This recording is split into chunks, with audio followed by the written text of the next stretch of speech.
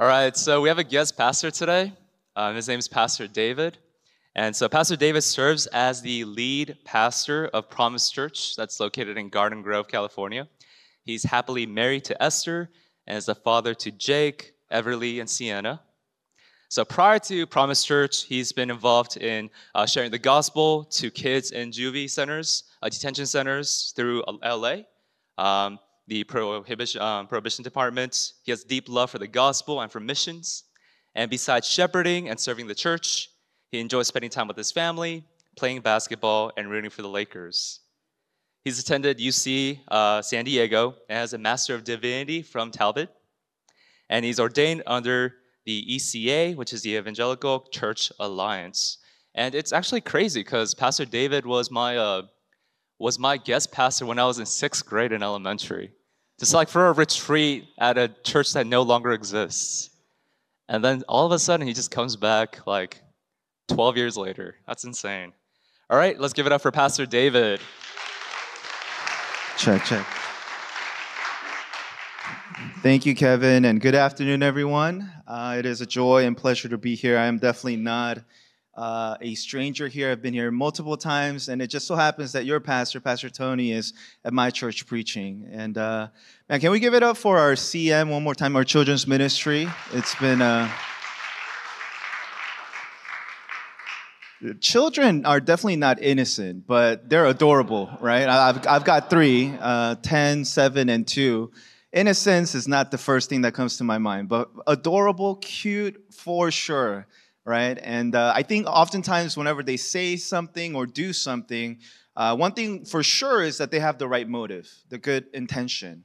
And actually, the word of today that I want to share with you guys is, and you're going to hear me say this oftentimes, is a right motive, good intentions without clear communications can lead to altercations. So you're going to hear me say this constantly. So again, good intention without clear communication can and most likely lead to altercations. So if you have your physical Bibles, can I hear you say word? And turn to Joshua chapter 22. It's a lengthy passage, and Joshua is a historical narrative, which means it reads like a story. And so I'm going to give you a little bit of the context of Joshua 22 here before we read it. And what I'm going to do is I'm going to read, stop, highlight a few words. So if you guys have your Bibles, you guys can take it, leave it open. If you're taking notes, mental notes, whatever it is, hopefully you can focus on some of these words. But before we go into this, as I was talking about the right motive, good intentions without clear communication can and potentially lead to altercation. If you're married, raise your hand. Okay, you for sure have experienced this, okay? You probably have countless stories where maybe your spouse or your partner has the right intent, right? Like you want to clean the house, you have the right intent so that when your partner comes back home, they feel like, oh, it's nice and clean. But maybe it wasn't clearly communicated that while you were cleaning, you threw away some things away that it was really important for your spouse. And you guys don't talk about it, you guys become passive-aggressive, and then eventually leads to an altercation, straight-out fight. I could tell you so many stories of me and Esther's relationship where there was many instances like that. But one thing that I do want to highlight, my first daughter, Everly, 7 years old, one time she was so excited, she comes to me and she's like, Daddy, you don't have to buy me any more presents. And I thought to myself, why? And she said, there's this app you can download where you could put what you want and it gets delivered to your house. And I was like, girl, you mean Amazon? And she was like, yeah. She was so excited, right? Good intention, right motive. I had to explain to this poor girl what e-commerce is and explain to her that I'm actually still buying it. And then she was so disappointed to know that I'm still buying it. But anyways, good intentions. But sometimes if you don't clearly communicate your intent, your right motive, it again leads to altercations.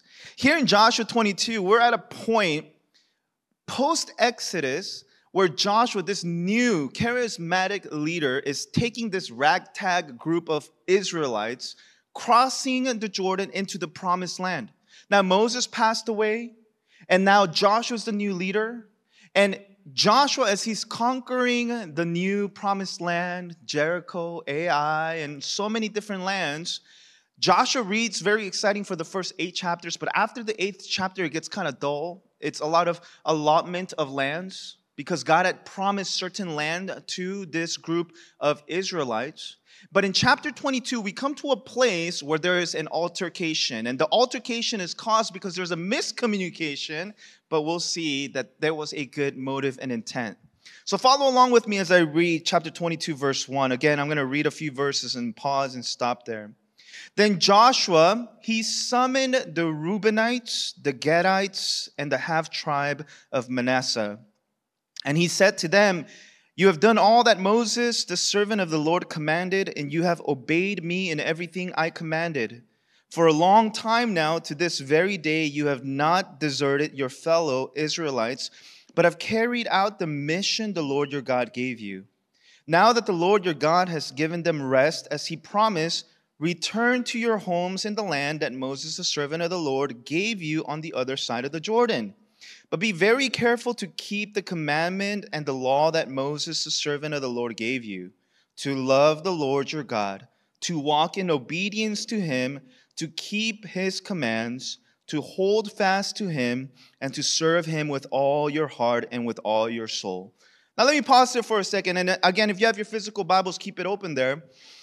Joshua here is telling the Reubenites, the Gadites, and the half-tribe of Manasseh, because back in Numbers, before they entered this land, the 2.5 tribes actually made a side deal with Moses. And the side deal was, Moses, we're going to go and send men to fight and conquer this land, but when we are done, please give us this portion of land that is called Gilead. And technically, Gilead was not part of the promised land. But this was a deal made in Numbers between the 2.5 tribes and Moses prior to Joshua. And so it took about 7 years to conquer a good portion of the promised land. And so these men who were devoted to go with this ragtag group of Israelites to conquer the land, they sacrificed about 7 years, which is a huge sacrifice, right?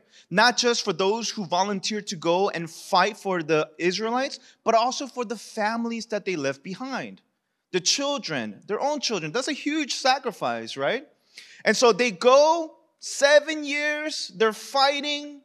They go through miraculous things, as in Jericho. You guys probably know the story.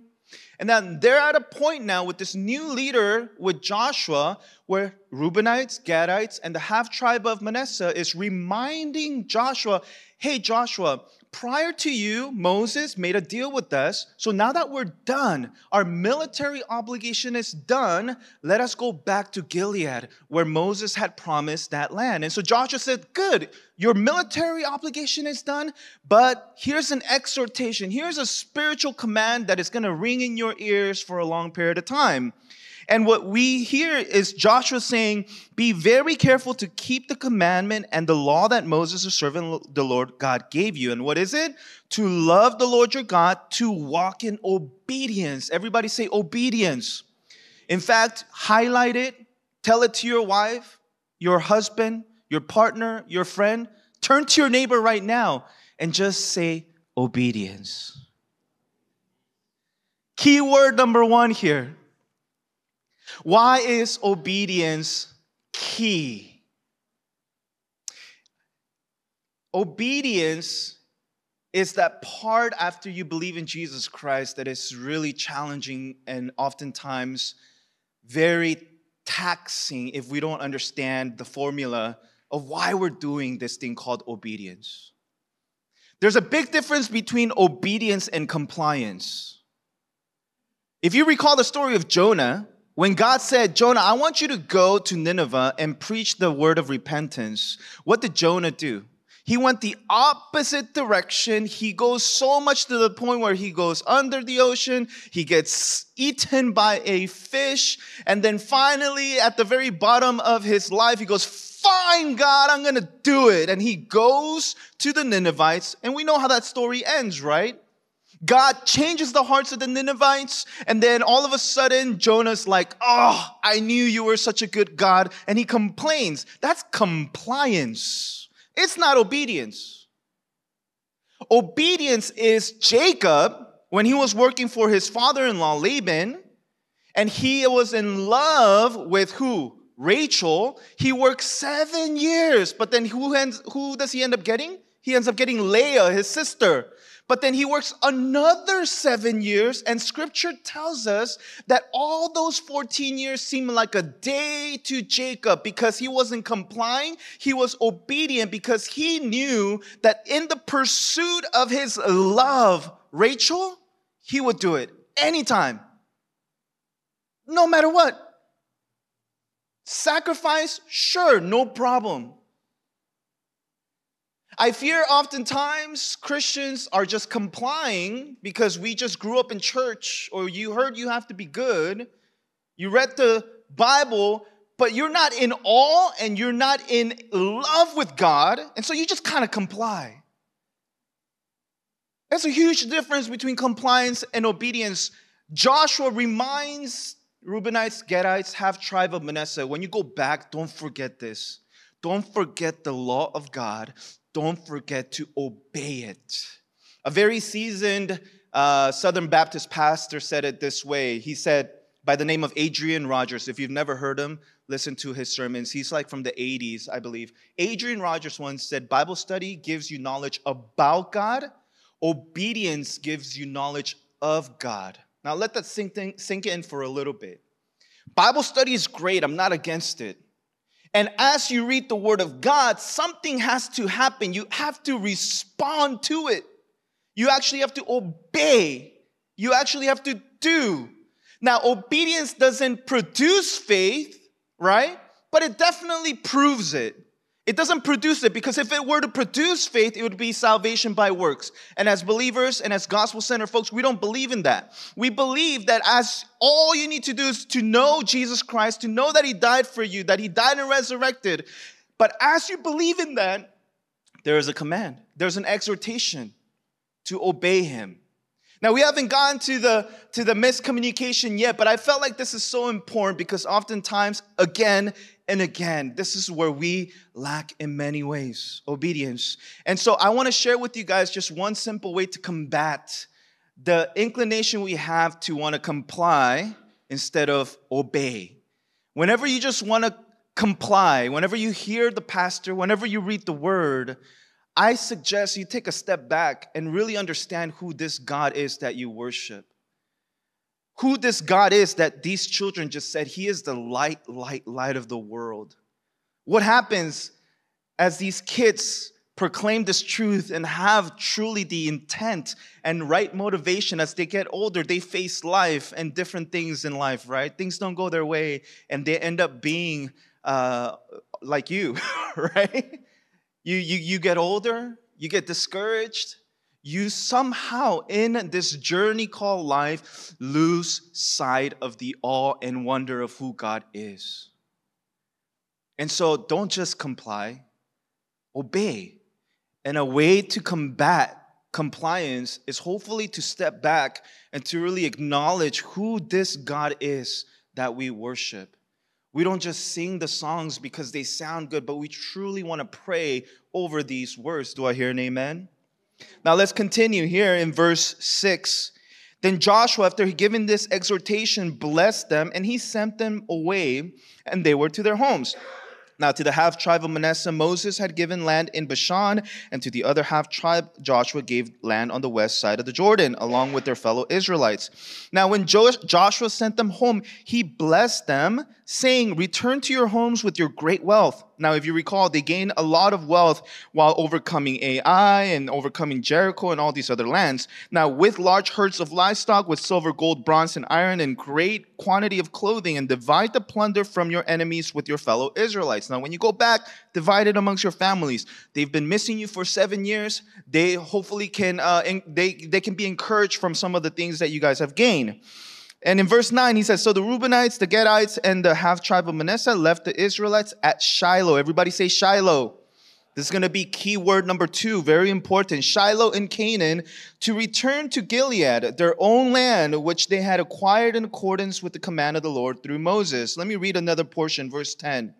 When they came to Gilead near the Jordan in the land of Canaan, the Reubenites, the Gadites, and the half-tribe of Manasseh, they built an imposing altar there by the Jordan. And when the Israelites heard that they had built the altar on the border of Canaan at Geliloth, near the Jordan on the Israelite side, the whole assembly of Israel gathered at Shiloh to go to war against them. Here's the plot twist. Remember, Reubenites, Gadites, and the half-tribe of Manasseh, they fought together with the Israelites to conquer all these different lands. So they were one team. Now that they're going back to Gilead, now they're going to build this altar of imposing size. Now, before we get into why they're doing this, I want to share with you guys, they probably should have not done that. The reason why is because God forbade through the law of Moses to build an altar except the one in the tabernacle. So first thing first, they did something that God didn't command them to do. But their intent was good. We'll read about that pretty soon. Reubenites, Gadites, half-tribe of Manasseh, before they go back to their home country, back to their spouses, back to their children, they want to build an altar, but by building this altar, they were going against what God had told them not to do. And so here is where the miscommunication arises. The other tribes all of a sudden they heard about the 2.5 tribes building this altar, and they're like, whoa, wait a minute. Who do you think you is? Who are you? Why are you doing this? And actually, they're going to send this priest by the name of Phinehas. Now, Phinehas is notorious. Phinehas in Numbers is a guy that in Peor, in a city called Peor, he grabbed a javelin because the men of Israel were committing sexual immorality with Moabite women in the temple, and this priest called Phinehas was so angered by this, he grabs a javelin and he kills both the Moabite women and the Israelite men, ending the plague that was supposed to continue. That's in Numbers. This is Phinehas. This is this priest. The Israelites are going to send this guy, Phinehas, to confront the 2.5 tribe that just built an altar. What kind of message is that sending? That's not a friendly message. We're sending our Navy SEAL to go and kill you. That's what we're doing. We're not here to try to understand why you built this altar. You did something, and now you're going to pay for it. Look what happens. Verse 13. So the Israelites sent Phinehas, son of Eleazar the priest, to the land of Gilead, to Reuben, Gad, and the half-tribe of Manasseh. With him they sent 10 of the chief men, Navy SEALs, top guys, one from each of the tribes of Israel, each the head of the family division among the Israelite clans. Now, something's about to happen, right? Verse 15. When they went to Gilead, to Reuben, Gad, and the half-tribe of Manasseh, they said to them, the whole assembly of the Lord says, how could you break faith with the God of Israel like this? How could you turn away from the Lord and build yourselves an altar in rebellion against him now? Was not the sin of Peor enough for us? Up to this very day, we have not cleansed ourselves from that sin, even though a plague fell on that community of the Lord. And are you now turning away from the Lord? He didn't even give a chance for the 2.5 tribe of Manasseh to say anything. He's like, how could you do this? Remember, Peor, remember what I did? I killed the Moabite woman and I killed the Israelite men. I'm about to do that to you right now. If you rebel against the Lord today, tomorrow he will be angry with the whole community of Israel. Verse 19, if the land you possess is defiled, come over to the Lord's land, where the Lord's tabernacle stands, and share the land with us. But do not rebel against the Lord or against us by building an altar for yourselves, other than the altar of the Lord our God. When Achan, son of Zerah, was unfaithful in regard to the devoted things, did not wrath come on the whole community of Israel? He was not the only one who died for his sin. Now, again, up to this point, intense. It's getting tense, right? How could these 2.5 tribes do something? They were just fighting with us, but now they're straight up rebelling. Does that sound familiar, guys? You know, I've been in church for quite a long time, and one of the things that breaks the unity of any church is gossip. Any church, every church I've been in, I've been part of a lot of Korean churches, and we love drama, right? We love drama. Koreans love drama. Any opportunity, they could just twist the words. I can say this because I'm Korean, okay? One of my best friends over here, David, he knows there's so much drama. And you know what? I'm comfortable enough to say this with the Vietnamese community. You guys like drama too, okay? You guys are pretty dang dynamic at creating drama. I've been to some of your retreats. I've seen some of your guys' skits, and I'm like, yo, this is production A level. This is so good. We get really creative with our drama, right? And it's because we take something and then we twist it and we become agents not of healing anymore. We now become agents of carrying fake news. Right? Did you hear what she said? Oh my gosh. It's like, dude, no one ever asked you. Right? Now, church, be very careful because I know that there are people, and honestly, it's not their fault. Maybe that was what was modeled for them. Maybe that's just kind of their personality. If somebody tries to share with you a gossip that is going to hurt the reputation of another brother or sister in your community, the first thing I want you to go ahead and say is, hey, why are you sharing this with me? What's your intent? Why are you sharing this with me? And hopefully that can kind of redirect the conversation into getting to the truth.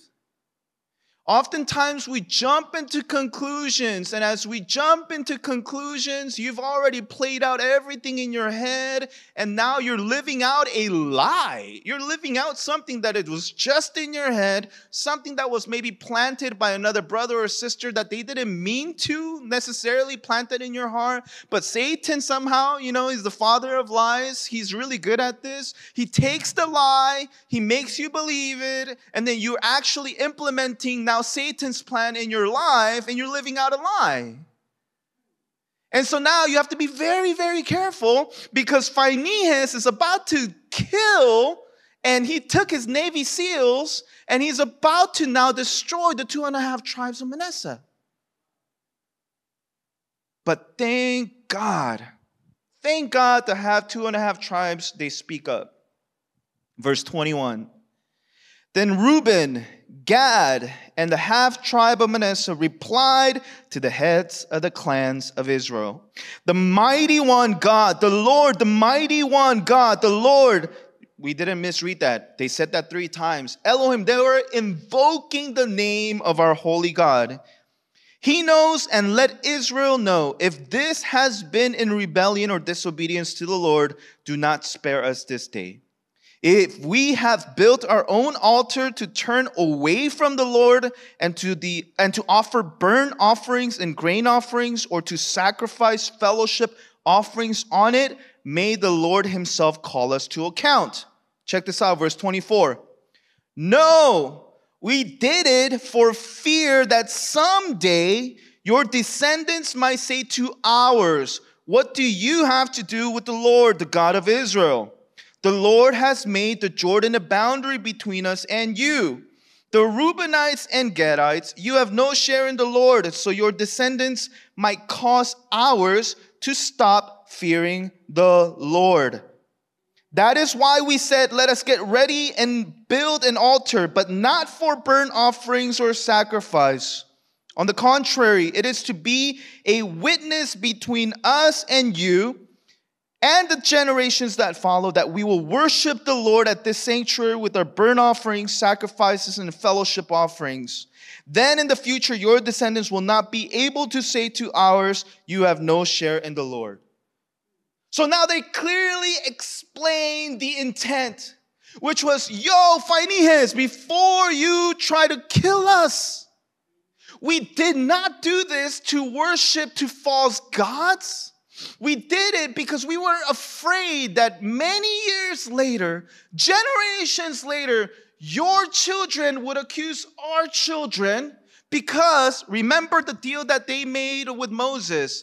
They were to be in Gilead, not in the promised land. So years later, descendants, years later, they could potentially blame the 2.5 tribe of Manasseh and say, you're not part of us.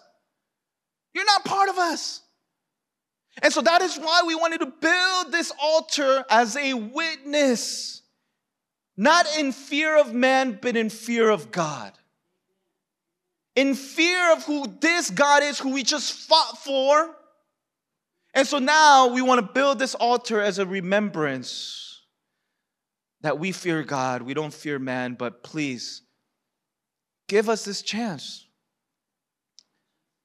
And this is so important, right? Again, good intention, building the altar, that again, they shouldn't have done because God told them not to, except the one in the tabernacle. But they did it anyways, good intention, and it was going to lead to an altercation, eventually their own death, but thank God for the clear communication. Sorry, I don't mean to bash on Asians or Koreans or Vietnamese, but man, this is another area we're really, really bad in, especially Asian men.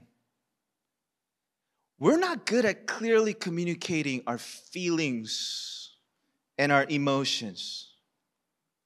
And you know what? You can talk to a therapist or whatever it is to kind of just undo all of that. I'll tell you a funny story.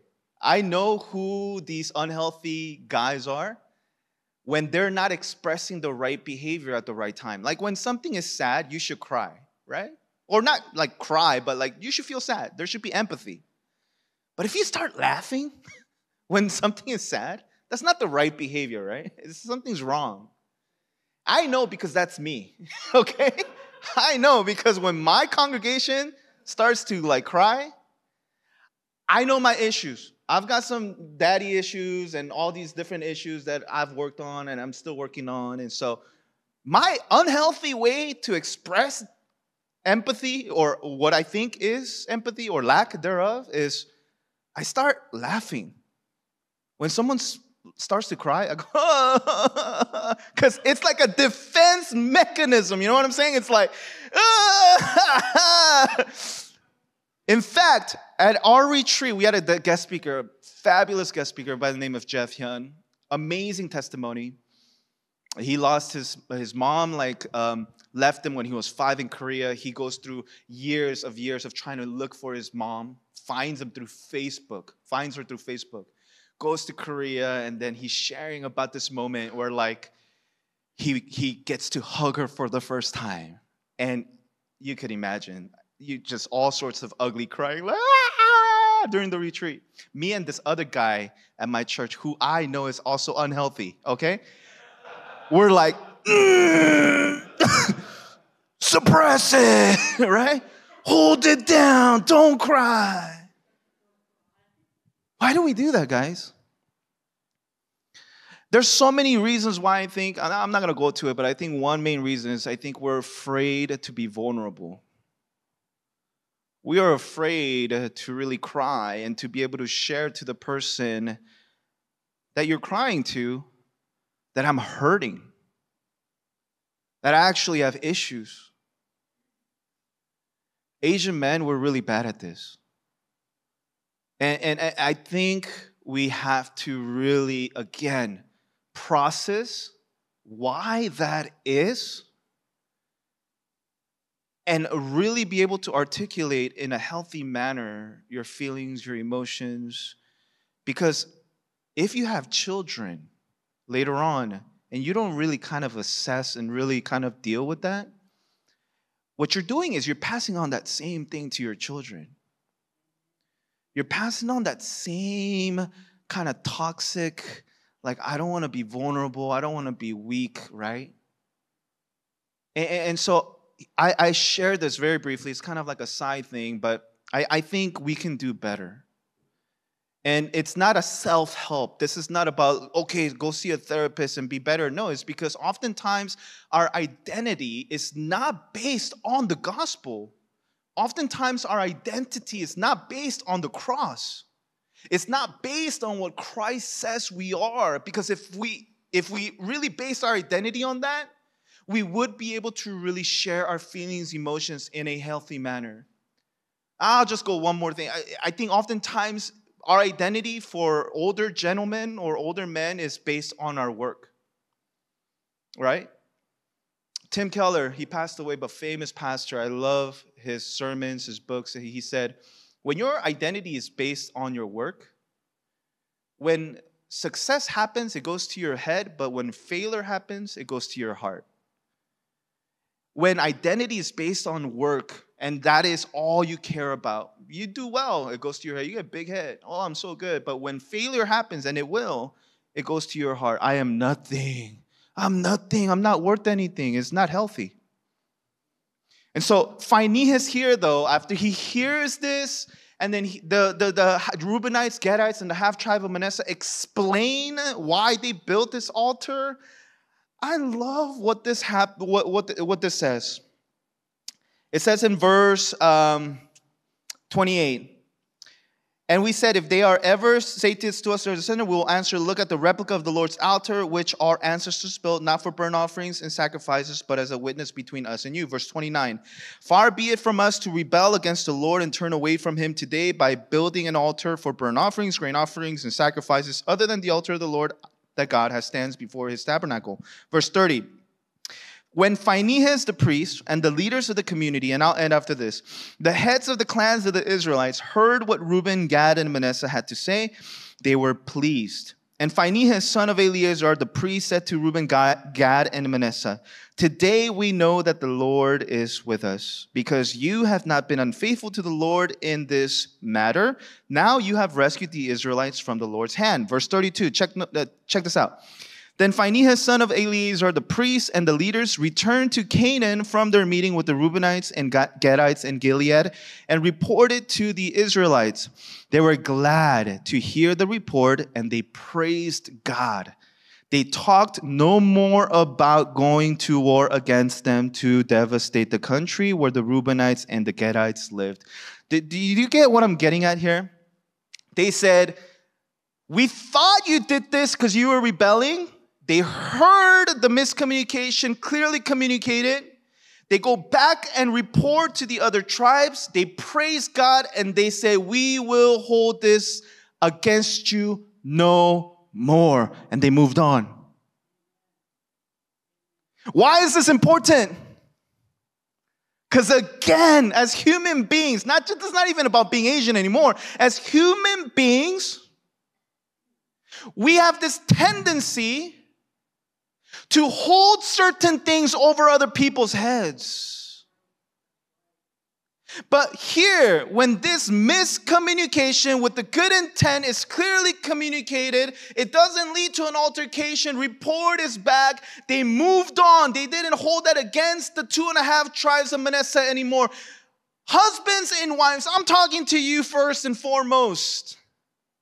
When you say you forgive, do you forgive in a manner that the gospel forgives you? Because guess what? Jesus doesn't go, I forgive you today, but tomorrow morning when you wake up, let's count your sins all over again. Jesus says, I forgive you once and for all. He doesn't hold that against your head when you messed up. He doesn't go, oh, but remember what you did, David? Remember when you did this and you said that and you treated your children like this? And he doesn't hold it against your head. But as spouses, as human beings, as co-workers, we love doing this. You do something wrong against me, I forgive you. But the moment you mess up, man, I'm going to bring it back. Remember that time? Remember that moment you messed up? We bring it back. But that is not gospel forgiveness. Miscommunication happened.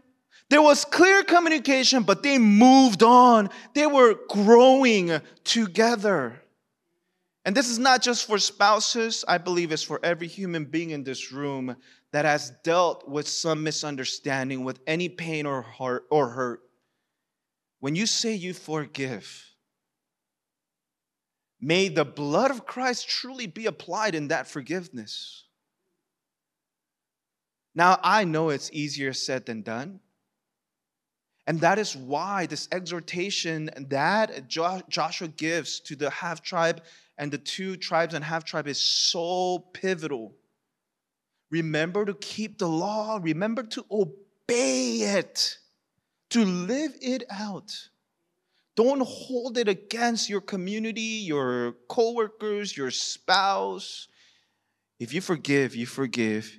And now, don't mention no more. You move on. You grow together. Lastly, Shiloh. This all happened in a place called Shiloh, which it's mentioned 32 times in the Old Testament, and in all places in the Old Testament that Shiloh is mentioned, it's a physical place except one. And in that one place, it comes in Deuteronomy that I want to read for you. Shiloh in Deuteronomy. This is what it says. Genesis 49:10. Says, the scepter shall not depart from Judah, nor the ruler's staff from between his feet until Shiloh comes. And to him shall be the obedience of the peoples. In Genesis, we already see that Shiloh was mentioned to address the Messiah, the one that was to come and bring ultimate peace for all. That's Jesus Christ. And I don't think it was by accident that this misunderstanding and clearing of the misunderstanding happened in Shiloh, because it was a reflection, it was a pointing to the true Shiloh, Jesus Christ, who was to come. And we're promised in the New Testament that whosoever believes in him shall not only have eternal life, but have peace. Peace that this world will not understand. And so, church fam, I just want to encourage you this afternoon and hopefully convict some of us that through our life journey of obedience, that our obedience can truly turn away from compliance. It will really turn into obedience because we love this God, amazing and powerful, abundant in love. And it's a relationship that we're pursuing, not just a checklist of things he wants me to do. But as we do that, that you regain the all that maybe some of us have lost. And as we regain that all of our Lord and Savior Jesus Christ, the Shiloh that is here with us, may you remember that you have the opportunity right now to be able to say, man, Jesus, thank you for what you've done. And God, as I move forward, not only in forgiveness, but not only in being generous, God, change my perspective. Help me to better articulate this relationship that I have with you. And so with that said, can you pray with me? I just want to invite you to pray one prayer with me as I end. And it's this. If you are a believer and you believe in Jesus Christ and you're sitting here in these pews and you say, David, yeah, I am a believer of Jesus Christ. Just know that no sin holds you down, no sin separates you, no sin can be over your head. And so let's start there. Say, God, I acknowledge and I believe that Jesus Christ, when he died for me, I am free. I am free indeed. And so can you pray with me just all together? We don't need music, and just pray wherever you're seated. God, thank you for sending Jesus Christ. And God, thank you that I have this news that I can walk out in confidence that you have forgiven me, but Lord, help me to live out this gospel truth. And so just pray with me together, and I'll close in prayer for us. Let's pray.